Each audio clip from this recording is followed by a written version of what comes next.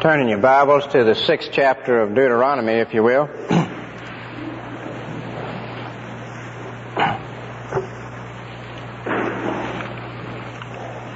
Deuteronomy chapter 6, we'll read verses 4 through 15. Hear, O Israel, the Lord our God is one Lord, and thou shalt love the Lord thy God with all thine heart, and with all thine soul, with all thy might. And these words which I command thee this day shall be in thine heart. Thou shalt teach them diligently unto thy children, and thou shalt talk of them when thou sittest in thine house, and when thou walkest by the way, and when thou liest down, and when thou risest up. Thou shalt bind them for a sign upon thine hand. They shall be as frontlets between thine eyes. Thou shalt write them upon the posts of thy house and on thy gates. And it shall be when the Lord thy God shall have brought thee into the land which he sware unto thy fathers, to Abraham, to Isaac, and to Jacob, to give thee great and goodly cities which thou buildest not, and houses full of good things which thou findest not, and wells digged which thou diggest not, vineyards and olive trees which thou plantest not. When thou shalt have eaten and be full, then beware, lest thou forget the Lord, which brought thee forth out of the land of Egypt from the house of bondage. Thou shalt fear the Lord thy God, and serve him, and shalt swear by his name. Ye shall not go after other gods, of the people which are round about you.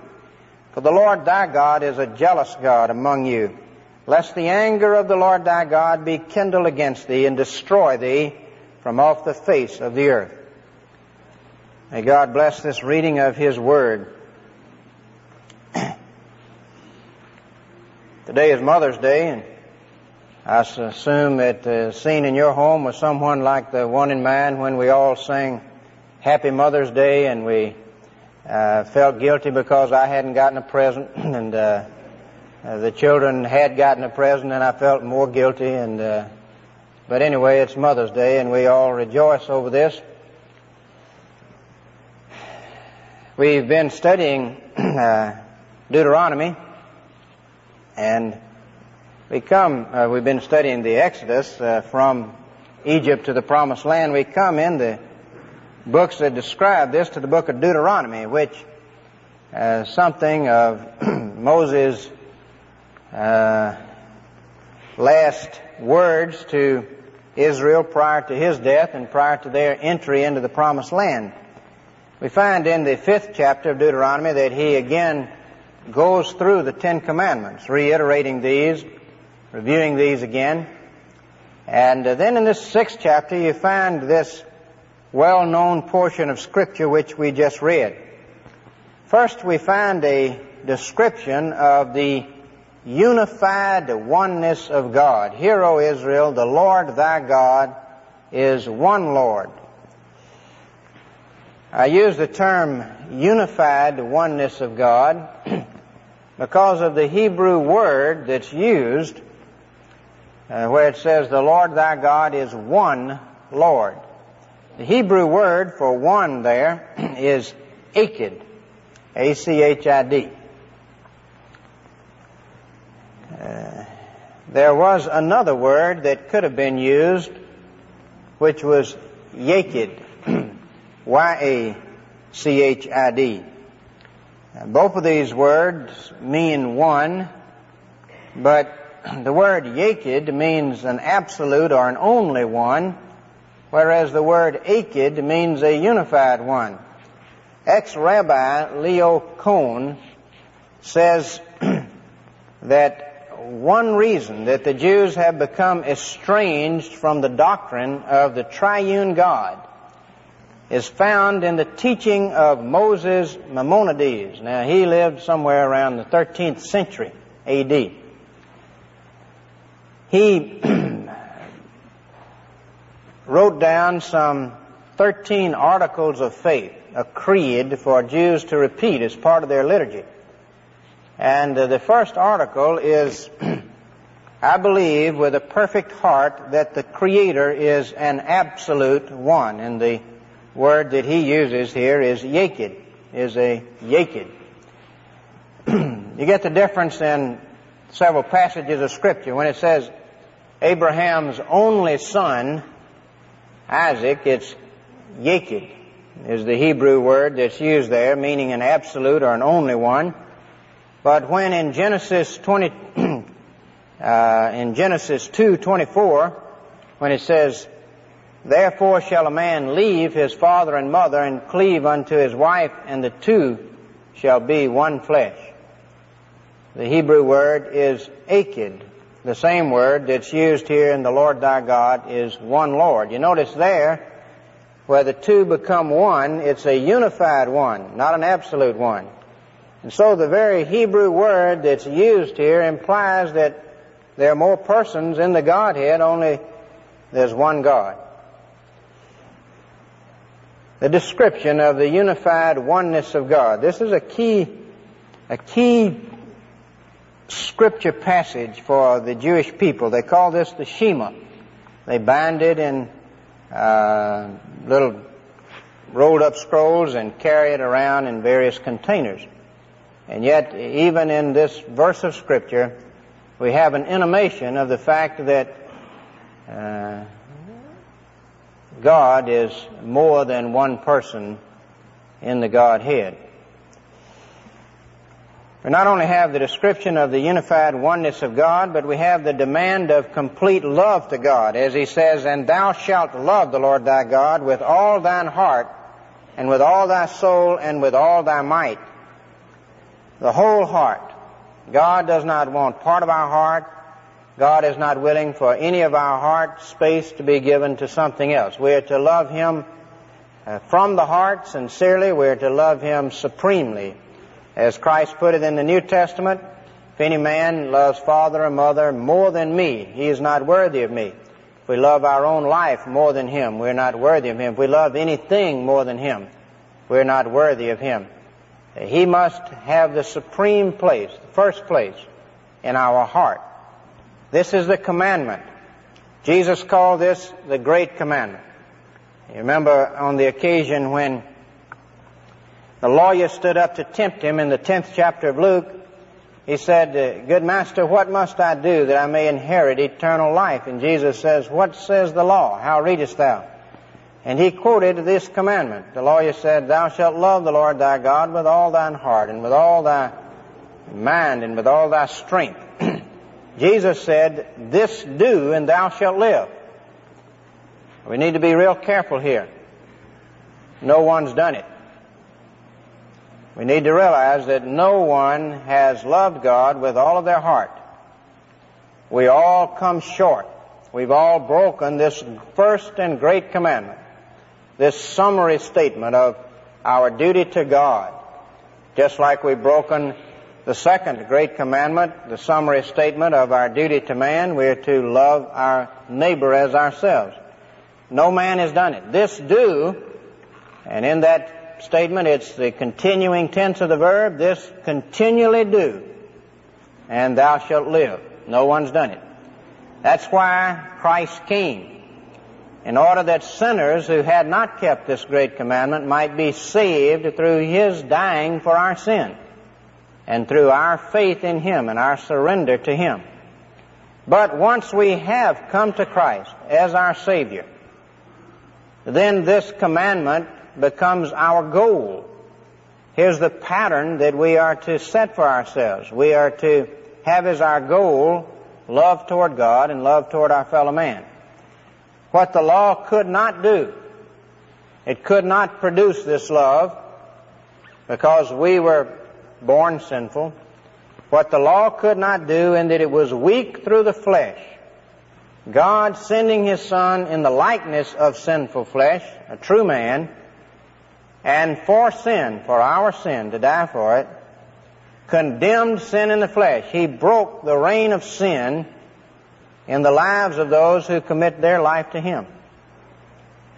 He did it that the righteousness of the law, that the way of life that the law called for, might be fulfilled in us who walk not after the flesh, but after the Spirit. We have the Holy Spirit dwelling within once we come to Jesus Christ. And through the power of the indwelling Spirit, we can now begin to love God. from the heart, we can put Him first in our lives. We can love Him supremely. We'll fall short of fully fulfilling this every day, but we'll make progress. This becomes our goal, and we make progress toward it. We have directions given concerning the words of God. In the 6th verse, "And these words which I command thee this day shall be in thine heart, and thou shalt teach them diligently unto thy children, and shalt talk of them when thou sittest in thine house, and when thou walkest by the way, and when thou liest down, and when thou risest up." The description of what we are to do with the words of God. The Word of God is to be, in reference to ourselves, is to be in our hearts. Incidentally, we pick up here that the particular aspect of the words of God that He's dealing with are the commandments. These words which I command thee. In verse 1 now, these are the commandments, the statutes, and the judgments which the Lord your God commanded to teach you, that you might do them in the land whithersoever you go to possess it. So particularly, the aspect of the Word that's to be in our heart that He's dwelling on here is the law of God. To have it in our heart would speak of having an understanding of it and obeying it, letting it control us. Right away we're reminded of the terms of the new covenant in Jeremiah 31:33, where Jeremiah says that God would make a new covenant. He would write His law in our hearts. As a matter of fact, Berkeley's translation of this verse here in Deuteronomy 6 is, "These words shall be written in your hearts." When we become Christians and the Holy Spirit comes to live within, we receive a new heart. He says, "I will take the stony heart out. I will give you a new heart. I will write my law on that heart. I will put my Spirit within you and cause you to walk in my statutes and judgments and do them." That from within there would be the desire to obey and the power. We would really be under the control of this pattern. So here we are in reference to ourselves. As Christians and as parents, we are to have His Word written in our heart through conversion and thus regeneration, and through then continual reforming of our life to accord with these laws. Continual getting of the pattern in our minds and then obeying in our hearts. That's what we're to do in reference to ourselves. In reference to our children, "Thou shalt teach them diligently unto thy children, and shalt talk of them when thou sittest in thine house, when thou walkest by the way, when thou liest down, when thou risest up." There's a relationship. We get them in our heart. Children.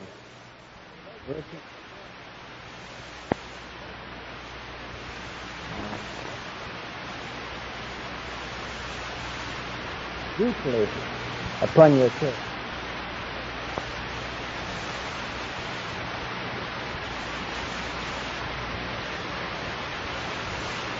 Biblical responses that we face in life. We learn this biblical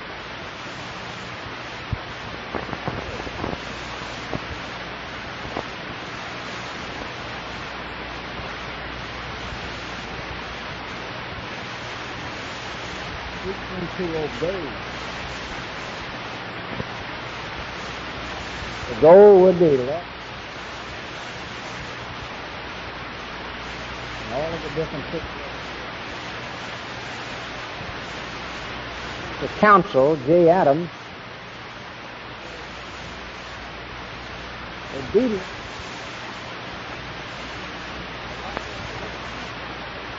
guides his readers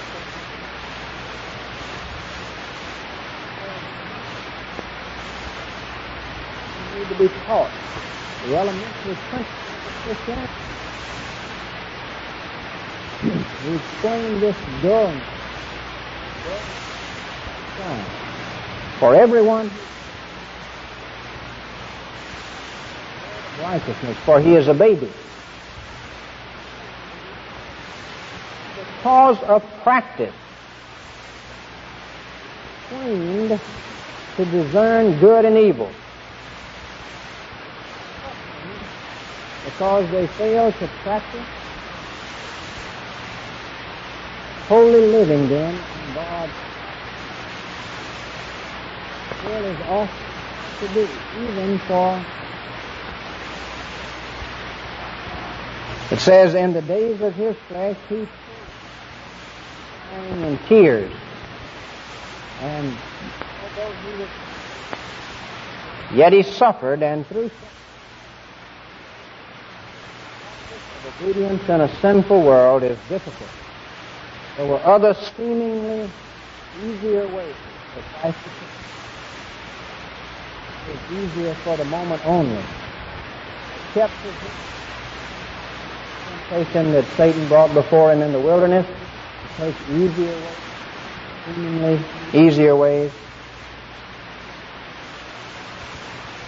He refused the easy, sinful way. He refused to succumb to pressure in the Garden of Gethsemane, obediently through death, and rose again from the dead triumphant. Similarly, learn obedience, and it's all the harder for them. And so it says that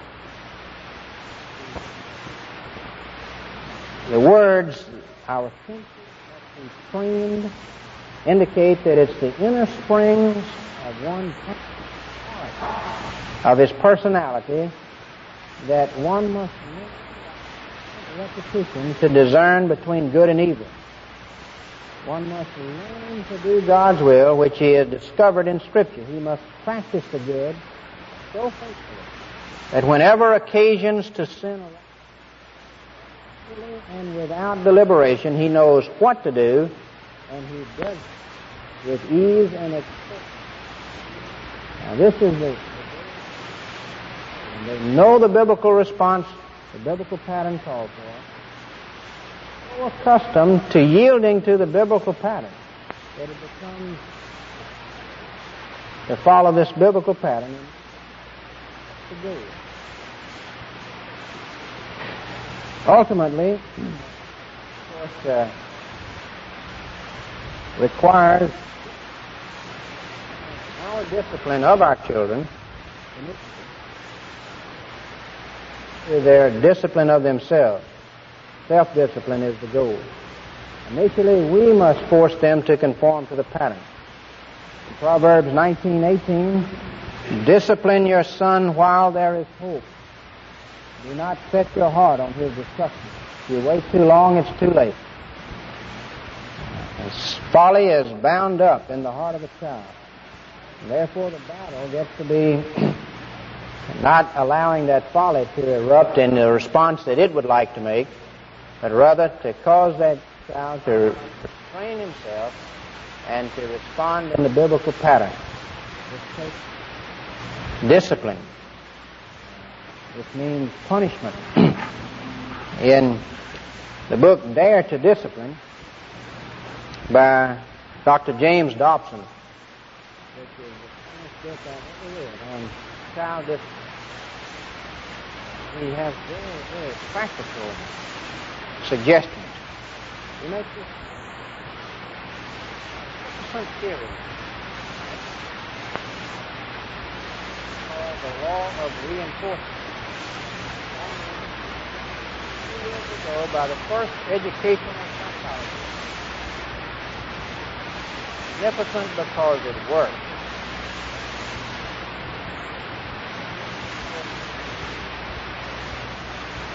Which achieves desirable consequences will recur. And to say that immediate reinforcement is the most useful technique available to parents teaching responsibility to their children. Parents often complain about the irresponsibility of their youngsters, yet they fail to realize that this lack of industriousness has been learned.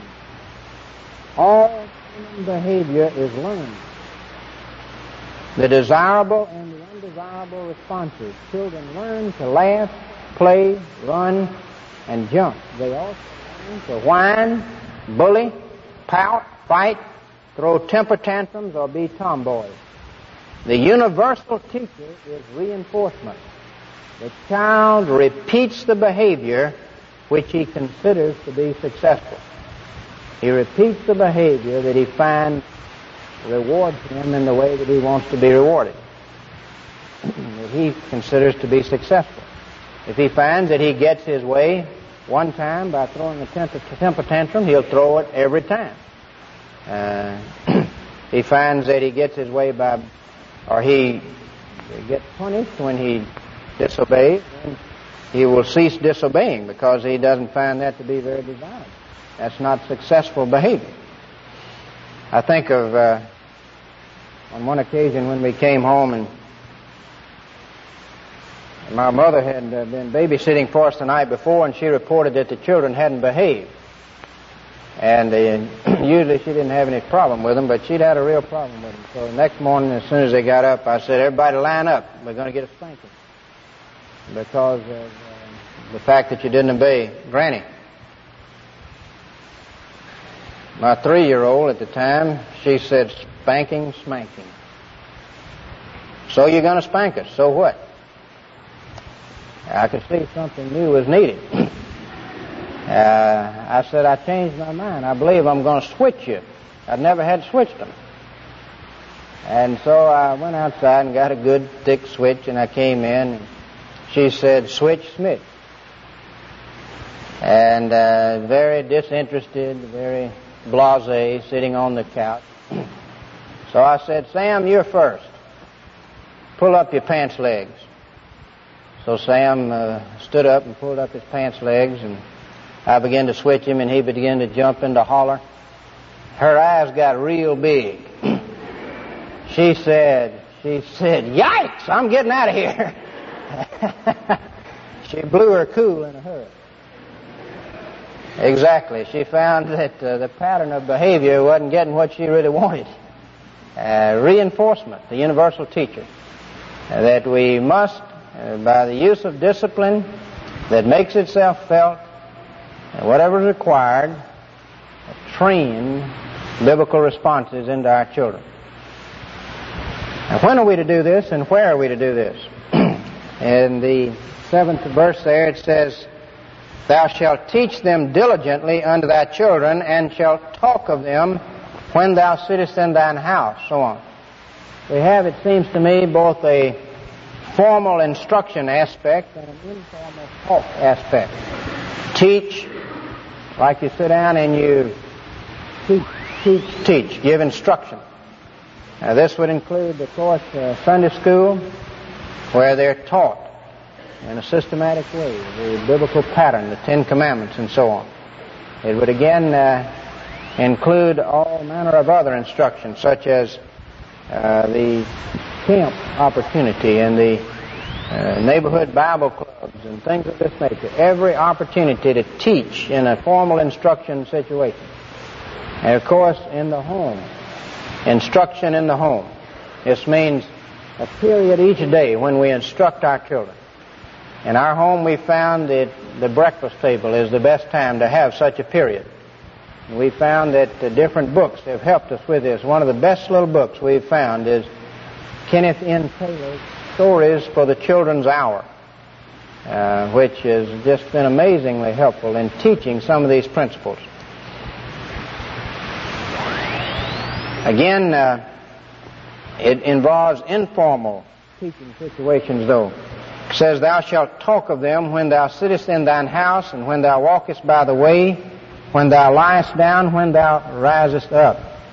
Here's a 24-hour teaching situation where in a conversational, in a very natural way, in all of the different aspects of life, we continually, by our own manner of life, our own responses, and by using opportunities that come up to teach principles in terms of verbal communication, we are communicating this pattern and we're training it into our children.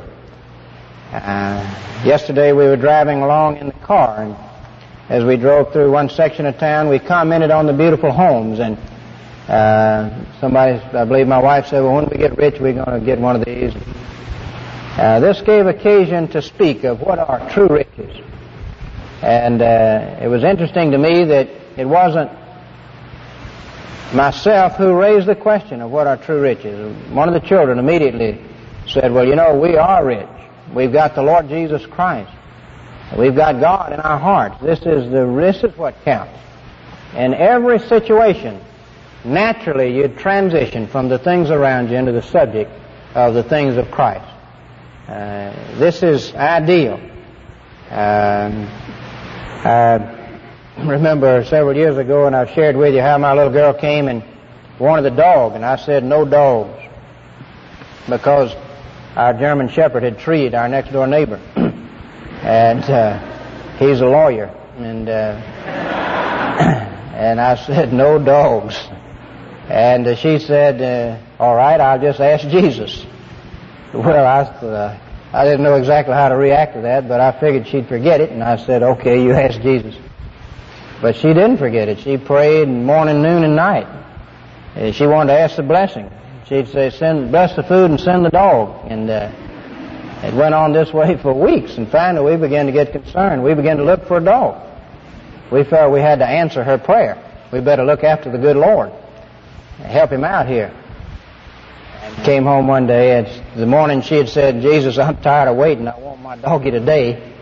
Came home, and there sat the dog inside the back fence, a little puppy. She had even specified white fluffy. It was white and fluffy.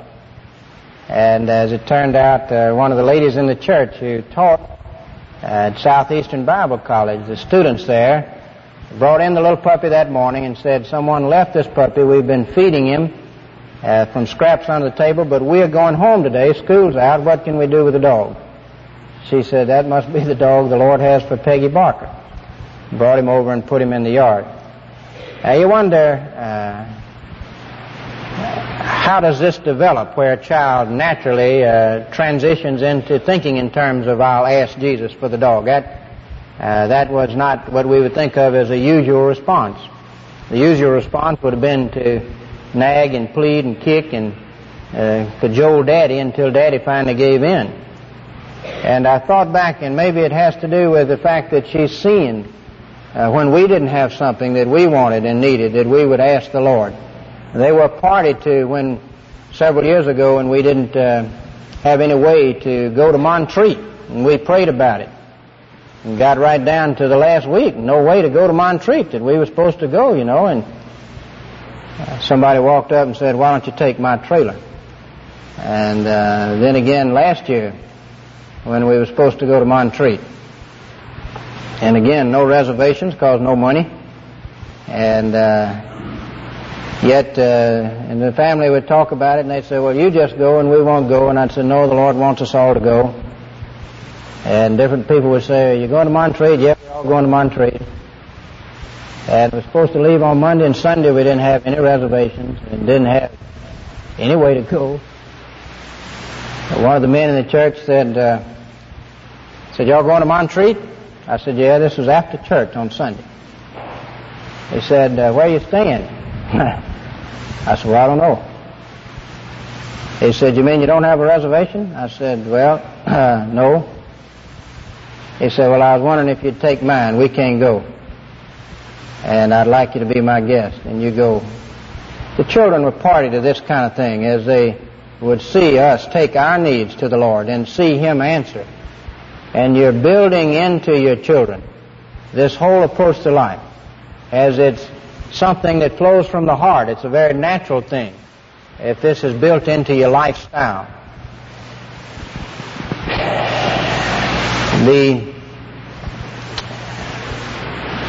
He says that you shall do this when you sit in your house and when you walk by the way, when you lie down, when you rise up. Thou shalt bind them for a sign upon thine hand, and they shall be as frontlets between thine eyes, continually before you. These commandments, both in teaching and in obeying, thou shalt write them upon the posts of thy house and on thy gates. I'm sure this isn't what's meant, but think of it in terms of just how we do use our homes and what our homes stand for. What do we do in our homes? What do our children see us use our homes for? Are our homes employed to promote the gospel? Are our children accustomed to a cocktail party where the conversation in our home is anything but Christian? Are they accustomed to us using our home as a place where we have a spiritual ministry, where people meet to pray together and to study the Scriptures together? And it's actually a place of spiritual ministry. I again think of several years ago when my wife had been speaking to a young man and brought him home to lunch so that I could have a chance to talk with him. And as we met and he came in and sat down at the table, one of my little girls was sitting at the table next to him, and I was trying to gradually ease into a conversation with this gentleman and find out where he was spiritually. And my little girl kept tugging on my elbow.